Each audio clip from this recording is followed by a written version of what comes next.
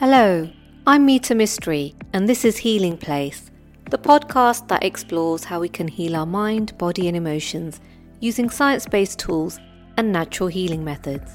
Today, I chat with Mira Manek. Mira is the founder of the renowned Chai by Mira. She's the author of 2 acclaimed books and the soon-to-be-released The Book of Chai. Mira is a celebrated chef and has been featured in The Stylist, Red Magazine, and The Independent. She's also an integrated health practitioner. Her passion for holistic wellness and delicious recipes has empowered people worldwide to achieve optimal well-being. In this episode, we delve into Mira's personal journey of healing. She shares how she navigated the challenges of a broken marriage, the diet culture, and emerged with newfound wisdom. We explore the healing power of Ayurveda, an ancient system of medicine, and Mira shares valuable health-boosting tips, including self-massage techniques, everyday rituals, and the importance of consistency and discipline for better well-being. Let's meet Mira.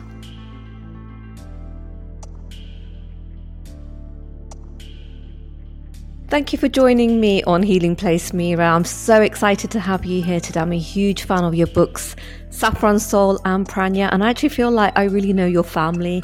Having read Saffron Soul, you can really invite us into your world. So thank you so much for joining us today. Thank you. Thanks for having me. You're more than welcome. Thank you for your time. So tell us, what are you currently working on? So I am currently finishing edits for my final book, which is out in April. No, sorry, what am I saying? Final book? For my third book. I'm going to be doing many more. Sorry. My third book. It's out in April 2024 and it's called The Book of Chai, History, Stories and Recipes. And I'm focusing on, right now, expanding and growing my chai business, which is just chai spices in different flavors that I supply to cafes and restaurants and sell online. Amazing. I'm so excited for that book because I love your chai mixes. I've had a few of those already. So tell us about the importance of chai. Why is chai so important? So chai actually means tea, the literal translation is tea. However, chai has come to mean, or chai latte, chai in all its iterations has become one of those drinks that sort of is combined with spices. So even though when you combine tea and spices, that's called masala chai, we generally these days take chai to mean masala chai. So chai in its essence, for me, is important because firstly, tea has its own wonderful health benefits and obviously has a bit of caffeine, but there's, in moderation, that's completely fine. And secondly, and there's a lot of other benefits to tea, but all the spices that you add to tea, which is what makes a chai or masala chai, it has a whole other array of health benefits. And spices are filled with, digestion benefits. They're good for, warming up the body, reducing inflammation. So adding spices to both food and drink can really, really help the body. Not only do they add so much flavor, they add an abundance of spice and flavor and sweetness and earthiness, but they also are rich in nutrients and great for digestion, inflammation, all these other things that I've spoken about. So that's why for me, chai is really important. And I think the world now, or the West now, has come to really understand chai and be quite discerning about the kind of chai that they have. So even though what you get in cafes is very, very sweet, and in essence, chai latte does kind of evoke that sort of sweetness and obviously spiciness as well, people are now understanding or becoming more accustomed to more spicy sort of drinks. And therefore, so my blends, for example, they're spicier than what you get out there. And people are starting to really enjoy those because they're getting used to having ginger and black pepper and obviously the other spices of cardamom and cinnamon in their tea. Brilliant. Yeah. I mean, there is something about chai, isn't it? It's very warming. It's like a hug in a mug. And it's a ritual in itself, isn't it? Making chai in the morning from scratch when you're blending the sort of tea leaves. And do you find that it's a part of your day-to-day ritual, having chai? Oh my God, totally. Chai is part of my ritual. However, there are times when you take that shortcut and you put the spices in your sort of cup of tea rather than just boiling it all together. But when you boil it all together, there's nothing like it because it gets infused. And I love adding extra ginger, Sometimes I don't even put my chai spice. I just put grated ginger, some cardamom, and that's it. So it just depends on what you feel like. And, some days I add some saffron, and it's just whatever comes to my hand. And I love all spices, and I love anything with spice. So even if I'm not having tea, for example, I'll have milk with spices. And that's what my chai is. It's just spices and coconut sugar in a great, delicious proportion. So yeah, Ayurveda, my second book is about Ayurveda. Ayurveda is all about digestion. And one of the key things when it comes to digestion is spices. Adding spices to food and drink can help aid digestion. Yeah, absolutely. And I guess that's so important, especially, like we're living in a very modern world where we're eating on the go. So often our digestion is compromised, and Ayurveda, like you say, is brilliant in terms of supporting that digestion. So what drew you to Ayurveda? Ayurveda has sort of always been a part of my life because I grew up eating all this wonderful Indian food, but I didn't sort of realize or call it Ayurvedic as such. And it's only when I traveled in India and went to Ayurvedic health spas that I realized what Ayurveda is all about. But even then, I thought of Ayurveda as a destination rather than something that you sort of infuse in your daily life, or the rituals that you do and the sort of principles that you live by are Ayurvedic. And that only came later in life. So even though my life was somewhat Ayurvedic, I'd sort of lost my way when I traveled and lived abroad and sort of went on diets and diet culture and got sort of bombarded by all of that and did Weight Watchers and this and that and trying to avoid this and going exercising when I'm feeling guilty about eating and putting on weight. So all these things took over, and I don't think I lived very Ayurvedically then, but I thought I was being healthy and realized much later in life that I was like, oh, I've just been doing all the things that I thought were healthy, but actually kidding myself and actually eating all the wrong things. And what I realized now was I was spiking my blood sugar by having sort of low-fat, high-sugar foods and not realizing what that sugar is doing to my body. So I would say that I got interested in Ayurveda by doing and going to all these health spas in my late teens and early 20s. However, it's only later that I sort of realized what Ayurveda is all about. And I think that's to do with people around me, people around me because I was in the yoga world, and I really, really did a lot of yoga during my years in Dubai, but also when I came back to London. And yoga goes hand in hand in Ayurveda, and hanging around with or having friends in those circles, there was this sort of resurgence of or interest in Ayurveda, which has accelerated since then, which is amazing. And I think that got me back into understanding what it's all about. And then obviously I wrote my second book, which is all about Ayurveda. And during that book, researching all these different principles and what Ayurveda is all about, and having also done a course in Ayurveda, I realized that actually the way I was brought up eating, living and practicing things was Ayurvedic. It's just I sort of lost my way, and it was all about just going back to my roots and understanding the reasons and the purposes behind certain things.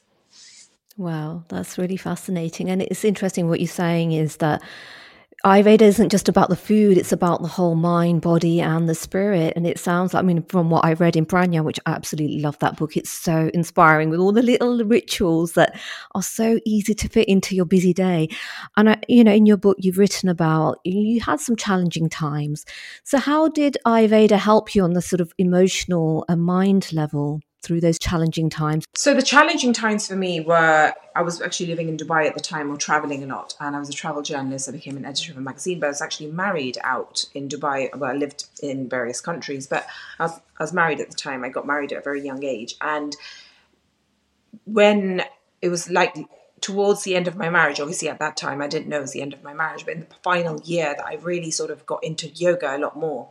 And it was, I guess what I speak about in my second book is rituals for happiness. And even though many of them are Ayurvedic, it's not just about Ayurveda. My second book, it's about rituals that can bring about more happiness. And the reason I wrote that book and what I delve into in that book, and something that will always continue to help me, is what helped me at that time, which is sticking to certain things in the day that uplift you. So no matter whether you're going through a happy phase of life or a very depressing phase of life, the small things that you inject in your day-to-day and being consistent with them is what will create those little spikes of happiness that eventually will form together or collect together to make a day of happiness, if you know what I mean. So you're kind of infusing your life with certain rituals which will bring about a sense of groundedness, a sense of joy, even if it's just momentary. And that's really important. I think what I realize in retrospect is that during that time when I was really low, it was those 1 hour of yoga that I was consistent with, or walking in the sun, or sitting and reading, or sitting and meeting somebody, whatever those things are. It's the consistency of doing those things that made me happy that really took me through that time, even though that time felt almost endless and I had no end in sight for that. And it really lasted a very long time. So while the things that were happening in my life were changing, maybe week by week, month on month, the feeling that I had carried through for such a long time. So it's not like you can be like, okay, I'll continue with all those rituals and I'll just spring myself out of it. Or I'm not feeling better, it's been a week. It's not about that. It's about sticking to those little things. So even when you're going through a normal, happy, if I'm going right now, everything's okay. But sticking to that, Friday night yoga class or Sunday morning spin class or whatever I like doing. It doesn't have to be exercise. I'm talking about exercise. But it could be like a Thursday night journaling or doing daily massage on your face for 2 minutes. Sticking to those little things really bring you back to yourself, and during a busy time, or gives you those 2 moments to reflect and just find momentary peace. And those rituals being consistent with those rituals can be really uplifting, no matter what you're going through in life, so that when you do get that dip, you still continue with those rituals and that carries you through. Yeah. And there's obviously chemical and scientific benefits of, whether it's exercising or movement or yoga, the endorphins that are released, the happy hormones, the serotonin, the fact that you sleep well. What does that do? That regenerates the body, but it also creates melatonin and serotonin, both important to your happiness. So are you making sure you have enough sleep? So it's all such a holistic game, and understanding how it all connects makes you realize that all these things are important on a day-to-day basis. Absolutely. I love that. I love how, you finding those little pockets of joy every single day, looking after yourself, having that self-care. And actually, I think in times of overwhelm and anxiety, people need predictability and stability. So our brains love it when we're doing something consistently every single day, whether it's just reading a book or going for a 10-minute walk. Your brains love that because it gives you that stability and gives you that sense of control and calm. So that's really wonderful. I love that. And your rituals are really quite inspiring. So what are your top 3 rituals that you do, that you love doing, that your go-to ones? Yeah, so the other thing I wanted to say is that I think it's not about just having the same ritual always. That will change. So I don't know, 4 years ago, whenever it was, I did a lot of yoga. Like I literally only did yoga. And suddenly that shifted and that changed. And now I do a lot more weightlifting and cardio and just exercise in the gym and going to classes. And yes, yoga sounds more ritualistic than going to the gym, but anything can be a ritual. Running could be my meditation, or, doing something with a sense of purpose. It becomes a ritual. So those things can change, but and it is important to change them now and again. Right now, I'm going through a phase of making sure that I do sort of make sure I have a consistent form of exercise almost every day. Well, every day actually. And great. Waking up and delaying my breakfast by a couple of hours, a few hours, and making sure I have, I do this anyway, but I think certain rituals just become a habit, having warm water first thing in the morning, having some spices, ending the day with a small, a short face massage with my lovely facial oil. It might be 2 minutes, it might be 3 minutes, it might just be 10 seconds, but making sure I do that every day. And some sort of breath work, deep breathing first thing in the morning, and maybe some Kapalbhati, which is the breath of fire, which removes and expels certain toxins from the body, but it also helps with digestion. And I love doing headstands. So that's been consistently in my life for the last 2 months. And unless I'm on time of month, I will make sure I do that headstand, maybe hold it for 2 minutes, 3 minutes, maybe even 4 minutes, and try and do it as long as I can. That's amazing. How long did it take you to build up to a headstand? Because I know that's not any easy challenge to achieve. Even though I don't do a lot of yoga now and go to a lot of yoga classes now, I have done a lot of yoga. And I think through that, over the last, 10, 12, 15 years, even longer maybe, I have developed more strength and flexibility. And at some point during those years, I started balancing on my head better. Before I could do it against the wall, now I can do it without the wall. But I still use the wall to get up because I think I have that slight fear in me of like toppling over. But I've done it without the wall before and it's completely fine. So even now I'll get up against the wall and go again and take my feet off. And for the whole 3-4 minutes, I'll be without the wall. And I think that probably came, I don't know, maybe 5-6 years into my yoga journey, or maybe even before, I'm not sure. So I know I can do it, but I think it's one of those things that once you have it in you, whether it's a headstand or a handstand, I don't have handstand in me yet, but when there's a headstand or handstand, once you've mastered it, even if you don't do it for a few years, when you go back to it, you probably still have it because you've learned how to do it. So even though I don't do tons of yoga now, I can still do my sort of back bends. I can still, I still do my daily stretches. I may not call it yoga, but I still do my daily stretches, and all those things are part of yoga, really. So headstand there's so many benefits to headstand, so many, mind, body, balance, head, like hair, it gets the blood to flow to the hair. So that's good for the hair, it's good for the brain. It's good for mental health. So I've just started doing that for the last 2 months and it's become my sort of new ritual. And I do want to be more ritualistic and more strategic about my rituals now. So while I say I do this every day, I want to be a little bit more like, okay, every single day I am doing this, rather than being like, today I forgot, So I am becoming a little bit more like that. I feel like adopting a new practice. You want to make sure that you only do one thing, but you make sure that it gets built into your routine and regime consistently every day until you take on the next one.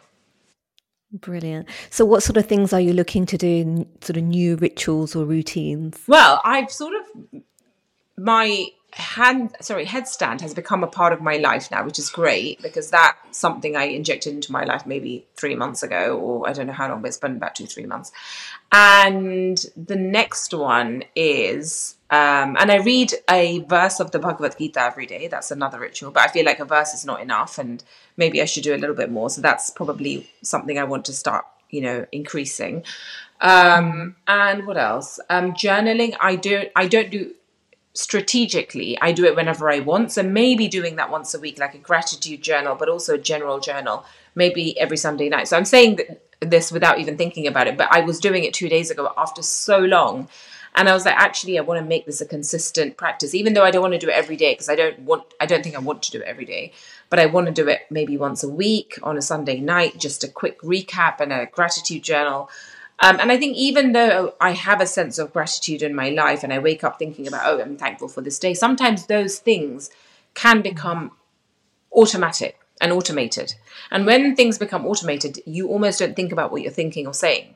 So rather than doing that, journaling will provide that moment of being like, okay, no, I actually am grateful for X, Y, and Z. And it switches the brain. So even if on a Sunday I'm thinking, this happened this week and I'm annoyed about this and I'm annoyed about, and oh my God, tomorrow this, if I give myself that, 10 minutes or 15 minutes to sit down and write something, it will shift the sort of energy in my mind, no matter what I'm thinking during the day.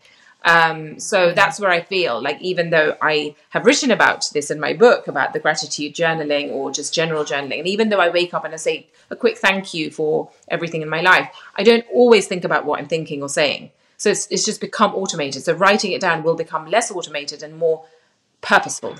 Absolutely. There is something about that act of actually physically writing it down. It does shift us from our emotional part of the brain to our cognitive part of the brain. So you're actually using that sort of prefrontal cortex of your brain. So you are actually shifting your mindset. Yeah. So I think it is really, really powerful. And I think also when I write things down in a journal, I find that you can then look back and think on a not so good day and think, well, actually, things aren't so bad because last week all of these things were wonderful.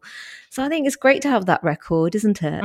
Yeah, it's absolutely, yeah, exactly. And actually looking back on it is quite interesting as well. So when you look back on your journal, often when I journal, it's sort of about what's going on in my life. And I want to do more of okay, these are the things that I'm grateful for. Maybe these are the things that aren't so great. And then that just gives you the ability to download things that could get into a rut in your brain. So sometimes you overthink things, but if you're writing it down, you're letting it go as well in a certain sense. And even though I know all these benefits, I don't always do these things. So I think my second book is something that I feel that during my entire life, I'll keep realizing the potential of these things, or the sort of benefits of doing all these things. Well, isn't that wonderful and beautiful that you've got a book that you've written that you can reflect, go back to, and take your own advice? That's just incredible, don't Same you with think? you. I mean, I love Pranya. I love Pranya. Honestly, I flicked through. Even this morning, I was flicking through it, and I thought, oh my God, why haven't I made those sauces for a while? I need to go and make some sweet potato and, the mung patties that you're doing, because then you refer to your Saffron Soul book, which I also really adore. So it's great when you've got those resources and take your own advice. Thank you. No, yeah, it is really nice, but it's one of those things where with anyone, you're not going to be able to do all those rituals all the time, but the fact that you can chop and change them and edit to your toolbox, and the fact that you have this toolkit or toolbox that you can turn to, no matter who you are, what stage of life you're at, it's brilliant. And I think that's what you've got to look at it as, because we will all go through dips and crests and troughs, and we'll all go through those no matter what. If I've been through something, it doesn't mean I'm not going to go. It might be a different way or something different that happens, but I will still go through the same emotions, and maybe they even feel even lower. But how I respond to that, how I get out of that, or knowing when I'm in it that actually things will resurface, is what's important. Absolutely. And I think, like you say, having that toolbox of lots of different rituals and go-to techniques that really help to build your resilience is so important. So then, when you have those low periods, this worked for me, I'm going to try this. And it might not work the next time, because depending on what's going on in your life, but just trying those different tools is really, really important. So what sort of things would you encourage people to try, people who haven't been on an Ayurvedic journey, for example? What sort of things would you sort of encourage them to start off trying?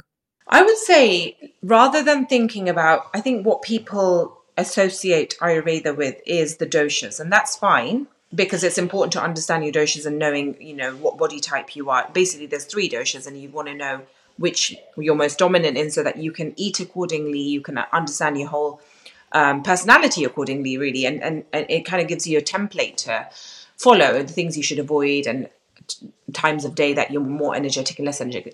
Rather than focusing on that, look at the principles of Ayurveda, start imbibing or living those, and then think about, what body type am I? Because I think it's the principles that are the most important. The principles of Ayurveda, for example, are eating, say, 3 meals a day and not over snacking, because snacking reduces the digestive processes in the body. So there's something in Ayurveda called digestive fire, which is called the Agni, and you want to make sure that it's kept ignited and at its optimum. So to keep it at its optimum, there are various things. So eating 3 meals a day and not over snacking. There is drinking water between meals, or half an hour before, half an hour after, not during your meal, because that dilutes the digestibility. There is eating and drinking generally warm and hot things, or not too hot, but warm and sort of hot things, but nothing too cold. So avoiding, if you can, things like ice and ice cream.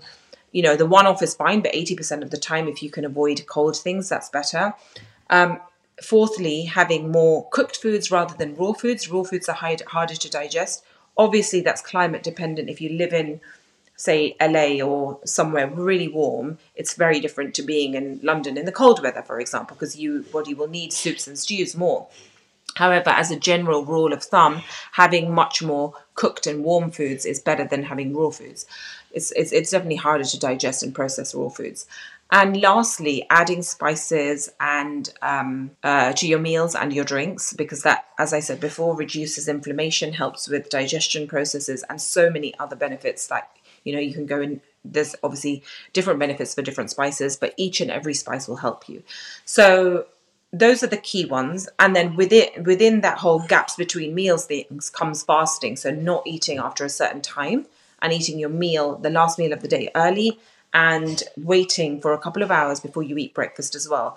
So there's a lot more, but these are the key principles. And then within that, timing is very important. So circadian rhythm, you're waking up with the sun or waking up slightly early. So rather than overwhelming yourself, can you take one or two of these and just tweak your general pattern to become better? Because once you start tweaking it, say you say to yourself, okay, I wake up at 9 o'clock every day. Maybe I'll start by waking up at 8 or 8:30.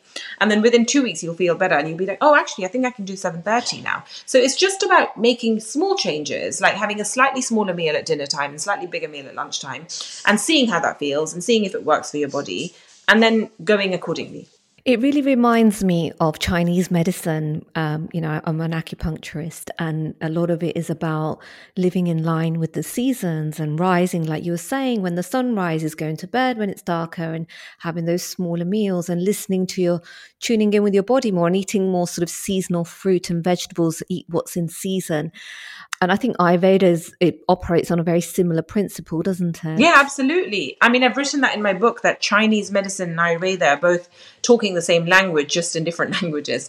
They literally are very, very similar. Even like Chinese medicine goes into different body types, just like Ayurveda speaks about doshas, Chinese medicine speaks about something very similar. And all these constitutions, exactly. Yeah. And Ayurveda talks about the prana, and Chinese medicine talks about the qi, and they're both very similar. It's their life energy force. And meridian points and nadis are very, very similar. So they speak the same language, really. And so it's really important to go back to these and actually integrate those practices. So I'm also an integrated health practitioner, and that combines Ayurveda or Chinese medicine with modern day nutrition and science. And I think that approach is really important, that integrated approach, because I always say this: one size doesn't fit all. And sometimes medicine and medications and allopathic medicine is the right route, but often alternative and complementary medicines can really support an individual when they're healing. And like you say, with the similarity with Ayurveda and Chinese medicine, even in terms of the diagnosis, I mean, we take pulses, we look at tongues, we look at the skin color, the body temperature. And in Ayurveda, it's also the same. And what's so wonderful about these systems of medicine is they do consider the whole person, and it's about getting to the root cause rather than just treating a symptom, which often medication is doing. Is that what you find as well with when you're working with people? Yeah, absolutely. If you don't go to the root, if you don't address the root, the symptom will only subside by taking whatever medication or doing whatever you're doing. It's only going to help that one symptom, but the root cause, if that hasn't been dealt with, then it will keep recurring in whatever way. Yeah, absolutely. And what I find is that it often takes a lot longer to get to the root cause. Yeah. So people tend to, because the way our society is conditioned, to have a tablet, my headache will go away. And it's a quick fix sort of mentality. Whereas with something like Ayurveda or Chinese medicine, because you're getting to the root cause, it takes a little bit longer to see results sometimes. So you have to really persevere with it, don't you? It's a bit of a journey. Well, so yeah, and it's also understanding that any root cause will basically be some sort of stress in the body or the mind. So if you're, whatever that issue is, whether it's a digestion issue or it's a headache or it's a skin issue, so the root cause will be some form of stress. So how can you reduce that stress, whether it's running around and being crazy busy, or something going on in your life that is really bothering you, that on a daily basis you're feeling stressed by. So if you're constantly in fight or flight mode, that's going to affect various things, whether it's your hair, your skin, your digestion, or maybe all of those things. And you might think, oh my God, my stomach keeps hurting, I'm getting bloated, I can't eat properly. But that's being caused by what's going on in your brain and your reaction to something in your life. Yeah, absolutely. And that's what I love about these systems of medicine, is that it considers the whole person, what's going on in their life, the stress levels, the stress factors, where they're living, all of those things. And I think that there is something really sort of beautiful about that. So in terms of Ayurvedic rituals, I was going to ask you about Abhyanga. Have I pronounced that correctly? Yeah, Abhyanga massage. Abhyanga, because I've tried that and it's really lovely. Can you tell us a little bit more about the benefits of that? Yeah, so self-massage, Abhyanga is self-massage. And I think even though it's amazing to get a massage once a week or once every 2 weeks, which I think is really important, by the way, especially if you're, well, no matter what, if you can include a massage in your weekly, monthly, whatever routine you can, that's brilliant. And every single person's body is different. However, if you can do your own self-massage, that also really, really helps. So taking some sort of oil. Now, oils have such an array of benefits to the skin and the body.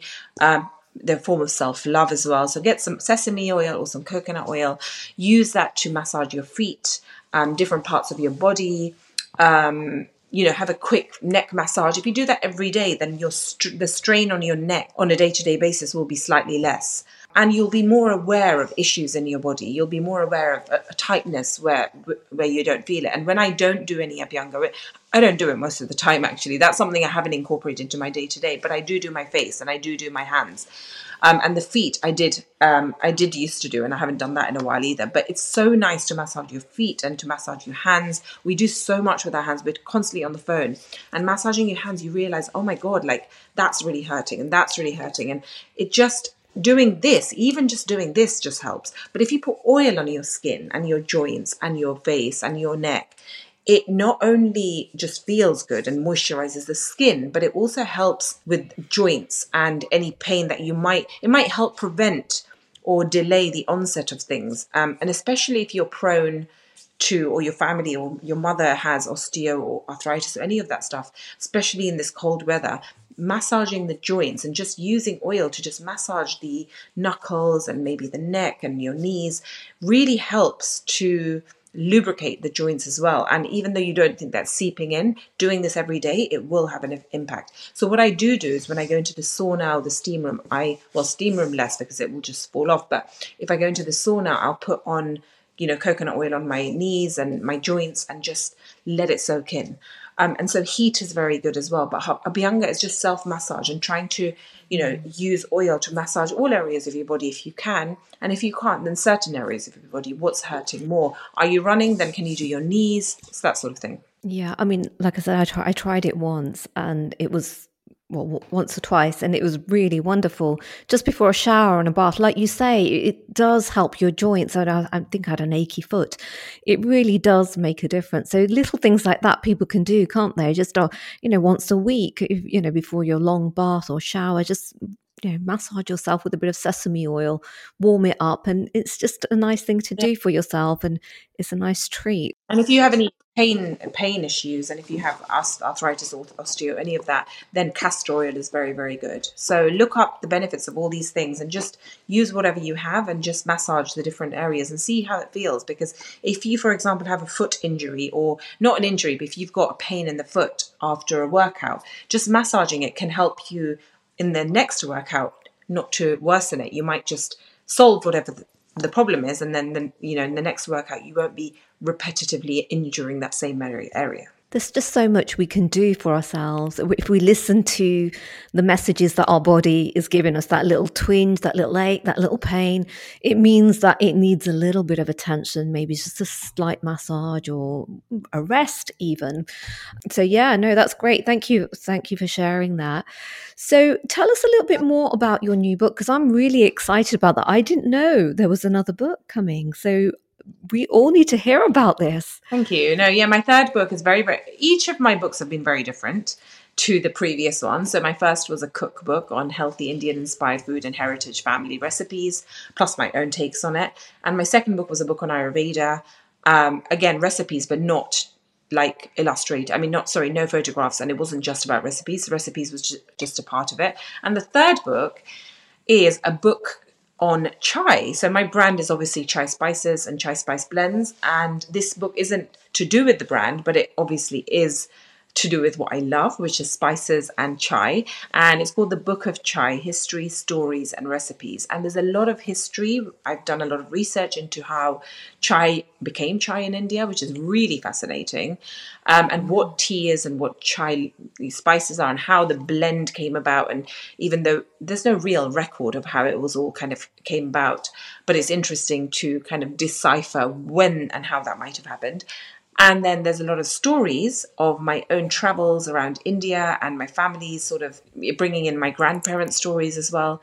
And each and every story is woven around chai. So it's sort of an ode to my old travel writing days, because I used to be a travel journalist. So it's sort of a lot of travel writing, but all centered around chai and India. Oh, wow. I really cannot wait to read that book. So Is it about recipes as well? It sounds magical. It's got about 60 recipes, and there's a lot of regional chai recipes in different parts of India, what kind of chais they do. However, there's also a lot of recipes of snacks you can have with chai, so savory snacks. And then a whole section on recipes, sweet recipes that you can infuse your recipes with different spices. So, for example, a chai porridge or chai spice apple muffins or that sort of thing.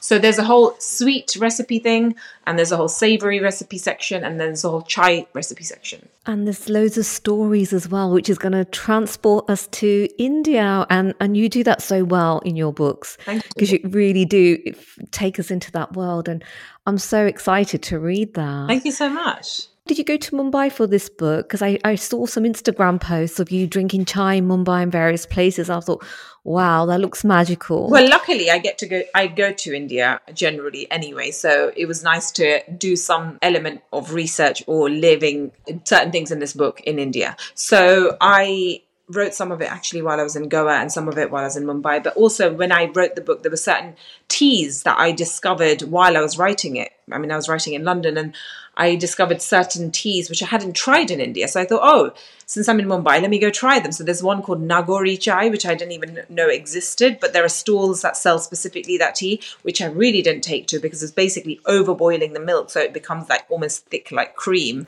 And I was like, oh, I can't even take a sip of this. I felt like, oh my God, I can't gulp this down. But people love it. Yeah. And then obviously the Parsi sort of cafes where they serve, you know, these incredible these snacks in these Irani cafes with the chai, the sort of buttered bread. And it's just interesting to see all these things come to life, because even though I've been to Bombay so many times, there are parts of whether it's teas or certain foods that I haven't discovered that also speak a whole volumes of culture and history. Yeah. So that part I found really fascinating, and how each tea has its own set of stories and cultural nuances. So I did do some research in India, and I think a lot of the book is research in India. Without me even writing the book, I was going to India a lot anyway, and I feel like I've actually lived in India on and off. So yeah, there's a lot of that packed into it, and I feel, well, you'll tell me when you read it, but I do feel like I brought India to life in a different way, and I hope this is sort of my best writing yet. Wow, I really can't wait to read it. And I feel, just talking with you, I feel like you've brought India to life. I'm so excited. I'm going to pre-order it today. Is it available to pre-order now? It's available to pre-order, yeah. Fantastic. Well, I'm definitely pre-ordering that right now. And it's out when is it out? 18th of April, 24. Wow. So I'm really excited about that. I mean, it's the cover, the publisher's done a great cover, and I really, really like it. And I think sometimes with books like this, well, with any book, but especially with a book that doesn't have photographs inside it, the cover's so much more important. So, very excited about that. I'm really excited, but it's timeless as well, and it's something that I haven't seen anywhere. And I love chai, and I think lots of people love chai around the world. So, and to find new recipes and the history around it, that's just thank you for writing that. Oh, thank you. Very excited to put that out into the world. So a little bit of time to go, but a lot of preparation to do. Yeah, I mean, I know writing a book is never easy, so I can just imagine exactly.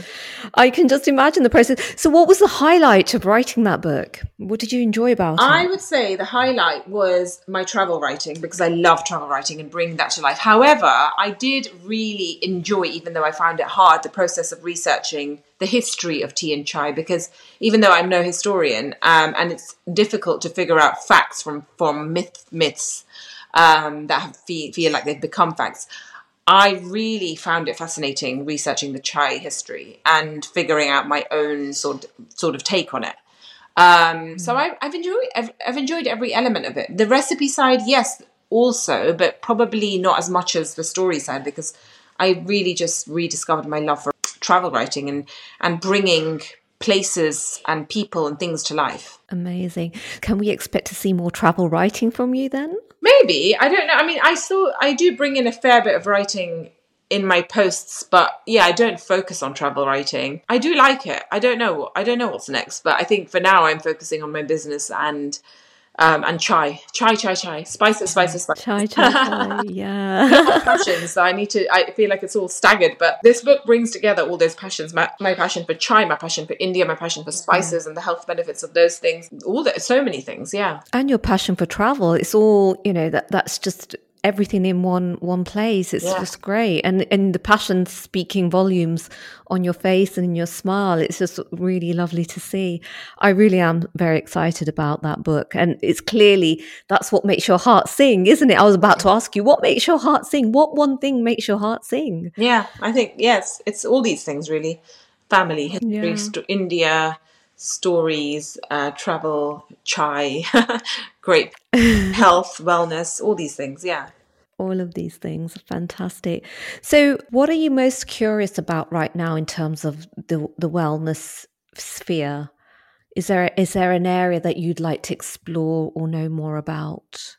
I'm intrigued by the whole research on longevity and, the things you can do for living optimally, not just healthily. And there's so much happening in that sphere and that sort of research and things that you can do. And there's so much that I still haven't discovered that I hear about, and I know people in that space. And I think that area I want to explore a lot more. I think my passion for health and wellness is probably primary right now in terms of out of all the different things that I do. And I am very interested in how the research on longevity, as well as also just making sure that I live in a more harmonious way, but also make sure that I feel my best as opposed to just feel good.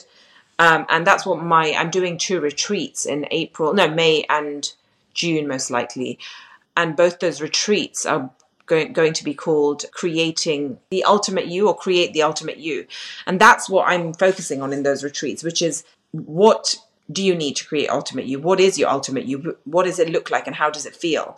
And feeling like that almost every day. Of course, we'll go through dips, but does your body feel great? Do you feel great? Does your energy feel great? And if all those 3 things are ticked, and also how do you get to that stage? Because it's not just, okay, I've tweaked a couple of things and next week I feel better. It's not about that. It's about working at it. And in 2 years' time, you might even feel younger than you feel today. In 5 years' time, you might even feel even younger. Like my energy right now is better than it was, 3-4 years ago, I think.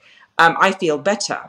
But what is that because of? It's because I've been working on myself and doing various things consistently to get myself to this stage. But that doesn't mean I feel like this every single day. So how do you create that ultimate you, and how do you feel your optimum? Yeah, that sounds absolutely fascinating, and something that I think a lot of people will be interested in, and sort of what are the steps to get there to feel great. And that whole longevity, it's not just about that quick fix. We keep going back to this quick fix because I think we are living in a society where everything is about that. So I think people want that longevity and that process and it's that sort of different words for roadmap. the same thing. So longevity is a new word for possibly for anti-aging, and Ayurveda is about keeping young. So it's all, whether it's anti-aging, keeping youthful, longevity, all these things are speaking from the same hymn sheet. And what are the things that you can do? But obviously in the research for longevity, there's so many new things that have come about. And it's all very fascinating not how to extend your life in the sense that you are extending your life, but how do you live in the most youthful way? And how do you have that childlike energy sustained through life? And I think what fascinates me about that actually, and it is very interesting, is I think our ancestors have a lot of those answers, because if you look at them, a lot of them lived for many years, but also that sort of path to enlightenment. I completely agree. We need to go back to eating the way they did. We need to go back to just basic stuff. We need to go back to not eating out and just eating cook home. Okay, obviously the odd time you can eat out, but I really avoid eating out because those are the things that will create lack of routine and too many surprises in your body. And also being more planned and strategic about what you're having. And being more mindful about what you're putting into your body when you're out and about as well. So, can you anticipate those dips in energy where you're just going to be like, I need that chocolate? And can you anticipate that and make sure that you have something handy so that you're not going to be like that? Or what is your if you don't have discipline, then what's your next go-to? And can you instill some level of discipline? That's only one thing, but there's so many other things, like when you wake up in the morning and I just don't feel like doing that class today. I just don't feel like doing that headstand or movement. So what can you do to just make sure that you overcome those mental blocks? I don't want to go for that run today. Whatever those things are, even if it's just putting your feet on the ground and touching the earth's surface, if that's the one thing that you're doing, and making sure you do that and overcoming the mental block that you're like, I don't want to go out today. I don't want to have that hot water with my ginger today. It's those, being consistent with those is actually harder than you think. Yeah.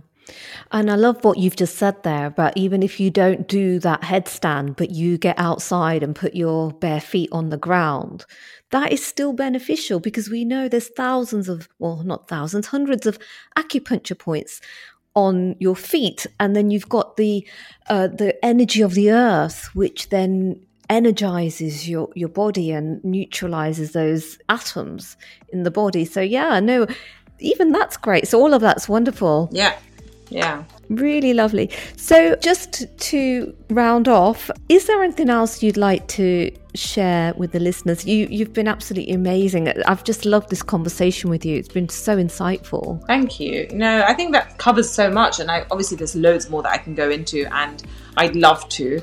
But in a podcast, I feel like I've covered various elements of what I do and what I love and enjoy, and hopefully sparked some inspiration of wellness, health and energy, I guess. Yeah, I think you have. So thank you for that. Thank you for having me.